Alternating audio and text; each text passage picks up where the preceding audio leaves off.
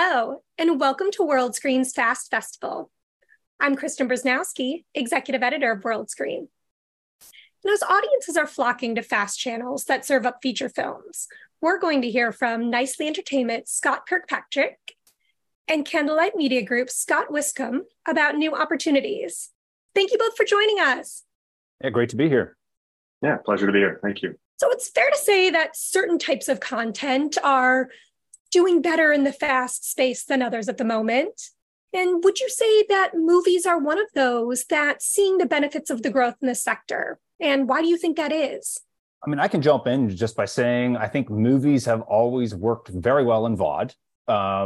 They're very short, digestible pieces of media property. There's not a massive time commitment. So, I mean, in one evening, you can sit down, enjoy the whole film. So I think that in the fast space specifically, they work great because they can be programmed very neatly into slots, and you can theme and bulk a lot of them together. So I think audiences, once they sort of have a vertical or a type of genre they prefer, they can sort of sit down with one channel, invest in it, and just find movie after movie and really pull from it.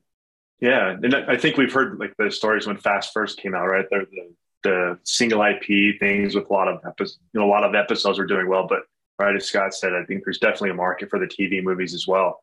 Right, I think one of the benefits of the TV movies is you get to have a little more variety than you do with some of the single IP or the series content.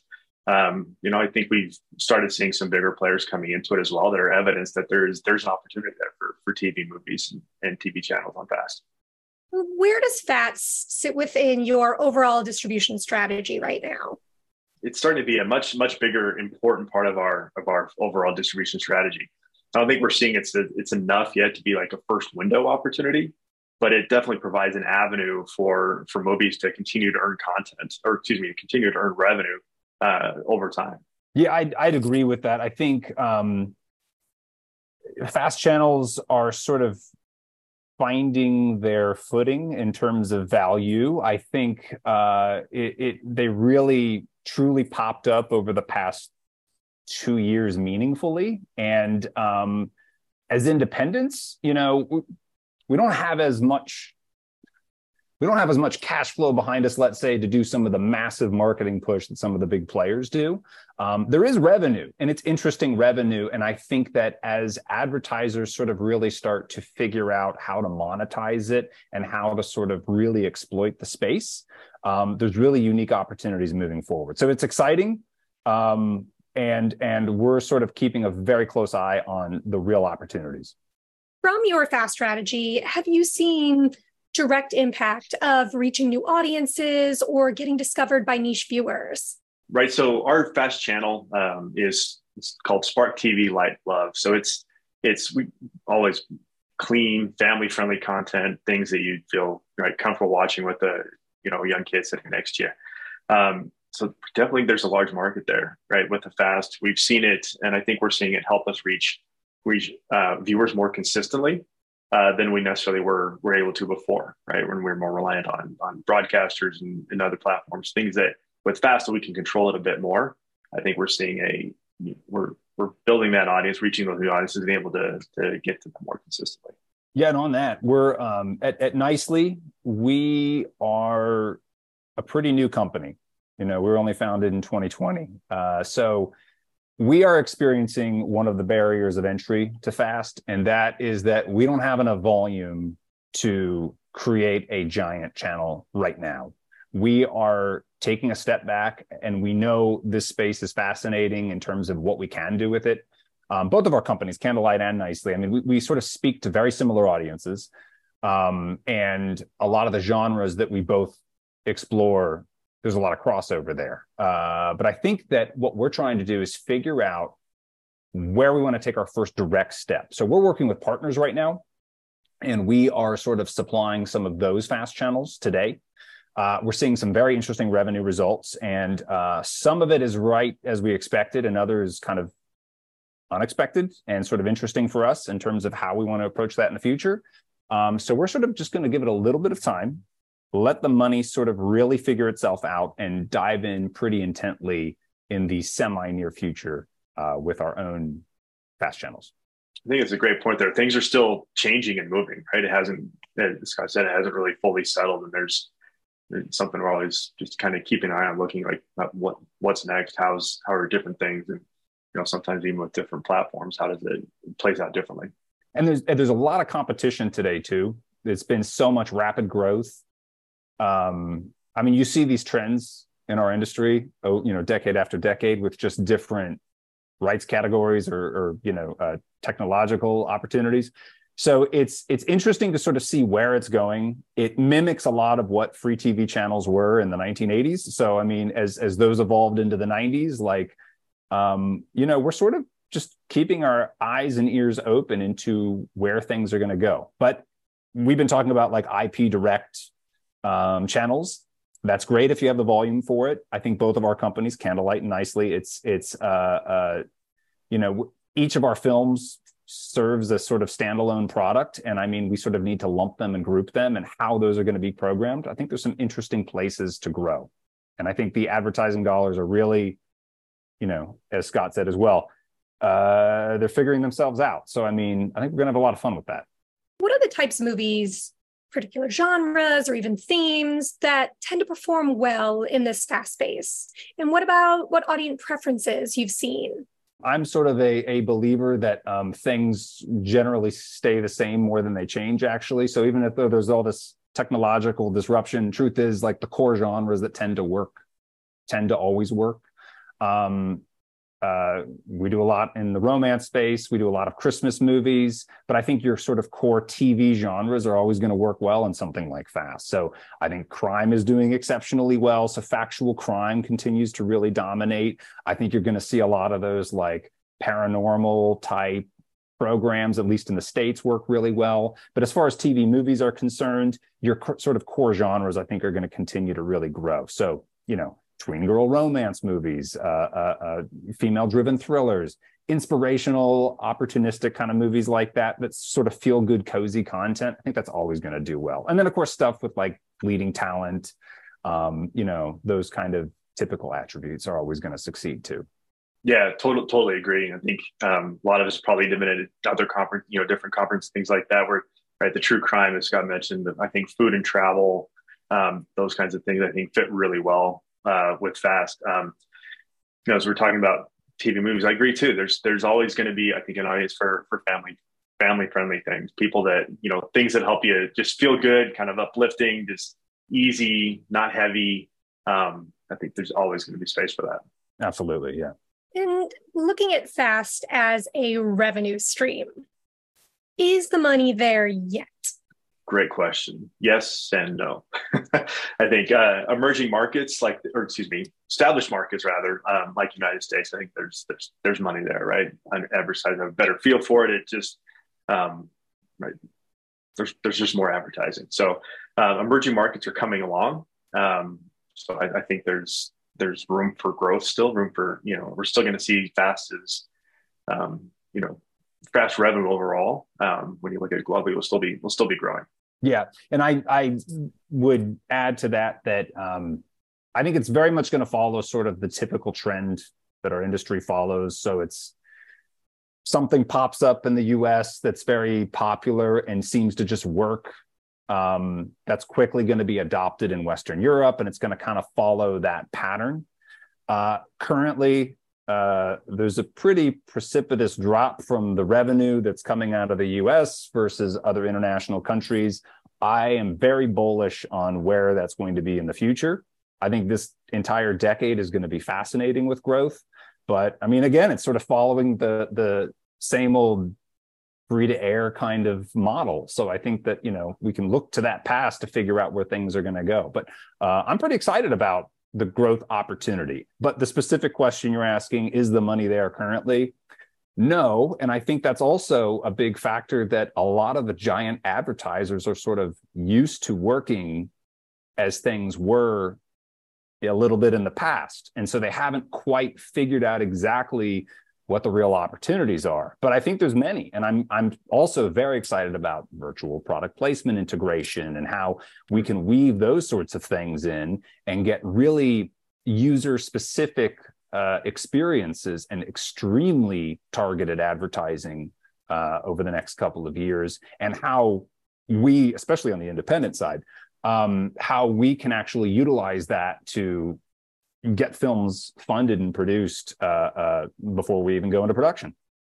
Talk to me about the deliverables for these different FAST services and how you're navigating the different requests for different images, synopsis, lengths, all the added layers and the varied requirements by the different services. I'm sure it's exactly the same for you, Scott. Like every single platform partner all has their own particular flavor, and they like it a very specific way.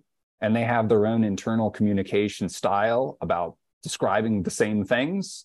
There's a bit of a learning curve, and it does take some genuine time and financial investment up front to place these things. And especially on the independent side, you need to really do some cost benefit to figure out which platforms are worth it, which ones aren't. And it's not always the best strategy to go with everyone everywhere all at once. You know, it is sometimes smarter to take a step back for those specific reasons and just say, like, we're going to focus on these platforms and these channels and these outlets and genres rather than go everywhere. Yeah, it's a great point. And right, as you mentioned, Chris, and just there's a lot of variety in what the platform partners require, right? Some of them are pretty simple. You know, maybe it's just one or two sizes. The key are, you know, obviously the video and audio files. Others are, it's a lot more in getting that. So we've also helped, you know, relied a bit on our, you know, as we get into a new channel, relied on our technology partners to, right, where we're putting all that information that's passing that. So at least we have one single system of input to help distribute all those different requirements to the platform partners. Let's talk data. How meaningful are the analytics that you're receiving from your FAST channel partners, and how are you using that data? To me, that's one of the data it can be really fun. I've seen it, like we have some of the partners that we're getting data, the analytics from are really useful. There's a lot of information. Others are a little more limited, right? So we actually have somebody internally that on a weekly basis takes, you know, kind of all the different data sources, brings them together. So at least we have a consistent way of looking at it. And that's taken us a decent amount of time to get there and understand, you know, what we can get and how it might be beneficial. I think we're always, you know, for example, we want to understand which titles are performing better on which channels and which platforms. And, you know, it's not always easy to see that, but we felt that getting into a consistent format for our purposes and for our way to view it has been helpful. And I would say that some clients are very open with their data. Others are very protective. Some are so granular, it's overwhelming. But it's like, to Scott's point as well, it's as companies, we're looking for what are the titles that are just popping and trying to figure out why.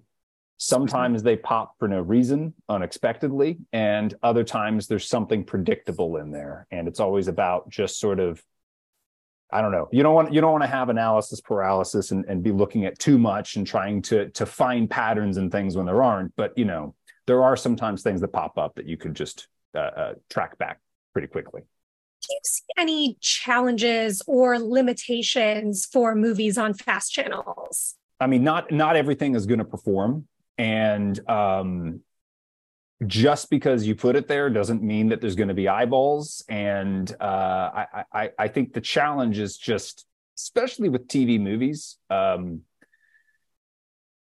you know, they can work very well, but not always. And it's like since we produce Christmas movies, those are very seasonal. That's not something that can work all year. Movies can also age. Some age well and others don't. But in TV movies, some are intended to be much shorter term.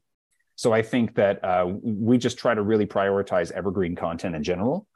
But when it comes to our Christmas movies, like, we have to be a little bit more creative with how we do that. You know, there's the Christmas in July stunts, which sometimes work, not always. But the idea of doing more slates or pop-ups, that's where the interest lies, is how can you take these products and maybe play in the space, but do something that's slightly different than just having it up all year round. With movies is interesting, right? Because I think I think of fast as a lean back experience, right? You kind of turn it on. A lot of times it's in the background, which, might lend itself a little more to the shorter form or single IP content where the viewers don't feel they have to be invested in watching the whole thing, invested to the end, right? But right as Scott said, keeping it interesting, keeping it engaging. There's definitely opportunities there for TV movies, right? Especially as I think fast continues to get discovered and more watched, and who knows, down the road maybe replaces some traditional broadcast a little more, right? There's definitely opportunity, but you got to keep it fresh. You got to keep it interesting and engaging. Yeah, and I mean, I think on the independent side, on our side, I'll say some independent companies, like Candlelight, there's real volume there. There's a lot to play with. Smaller companies or companies like ours that just happen to be newer to the industry, we just don't have that library per se to constantly keep it fresh, keep it updated, and constantly deliver that demand. I've heard different ratios of what are expected in terms of, launching a new channel, in terms of number of hours, number of assets, et cetera. But bottom line is you need a lot to play with, and you have to have the ability to constantly be pulling in new acquisitions so that you can make those choices as to what's going to work, what's not. I think too, even with new acquisitions, but even with the stuff you've had for a long time too, potentially there's things that people always watch for whatever reason, right? At age as well. Are the ways to highlight that, or kind of I think you mentioned creating your own stunts, own little marathons or things like that, or I think there's a lot of opportunity to test out and try things still. As you look ahead, do you see potential for original movies produced specifically for fast? Absolutely. And that's what excites me the most is not just movies, but I think any content. I mean, again, I look at this as if we're just what happened in the 90s with free to air TV, and let's replicate that. In the 90s, you had those marathons. In the 2000s, you had the Law and Order marathons. You had all that stuff. So this is nothing new. People obviously like this kind of viewership. And once you have a targeted audience, once you have that vertical set up and you have metrics and you know what the slots are worth, you can start to program to it. And if it's a virtual product placement, if it's a traditional advertising, insert, you can quickly value how that's going to work out and therefore work backwards and just fill slots with new content. Absolutely. Yeah, I think we're even starting to see original, short form or some series content being created for fast. I'm not sure right now is the time for original movies, but it's definitely going to be there. It's definitely going to be a thing and an opportunity in the future for original movies straight to fast.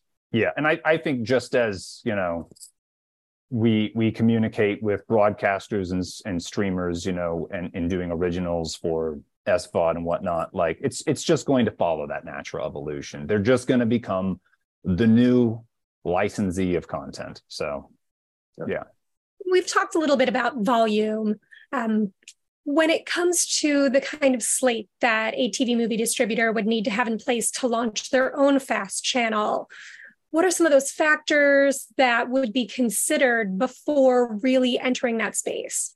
I think there's the upfront cost of just getting it up and running, which can be quite steep. And then I think as far as volume itself, I think really to be competitive in a single channel, you need like 100 hours minimum. And I think with movies, you actually need more like 75 to 100 titles to really be impactful. And they have to look, I mean, when you start talking packages like that, there's a little bit of leeway in terms of, they don't all have to be exceptional, but it's competitive out there. And so they have to be pretty damn good. And if you want to be able to get really meaningful placement, and that's just to start it. And then once it's up and running, you have to be important enough to return to for an audience and for advertisers, because once they go through your vertical and they've seen everything, they don't come back. So I think a couple of movies per week minimum is what you need to keep that fresh and interesting for clients and for audiences. So you're talking like 10, 15 new movies a month plus the 100 you started with. year on year, that's a lot. It's a lot. Yeah, I mean, I definitely agree. Right, we talked about it before, keeping it fresh and interesting, helpful. I agree with Scott too. There's a a starting hurdle is to upfront cost to get through. Right, sometimes there's challenges. It can be time consuming. Right, aside from just a monetary startup standpoint, right? It's time consuming. It takes some expertise to, as you launch, monitor, and manage a channel. So I think we're fortunate that we've got our channel launched in a few places, but it's you don't want viewers to get bored and that you're showing the same things all the time, and making sure that you've got enough content to start and enough opportunity to add new content is something to consider and always think about as you're thinking about a new channel. This has been a great discussion. I want to thank you both for sharing your time and your insights and taking part. We really appreciate it. Of course. Thank you. Yeah, great to be here.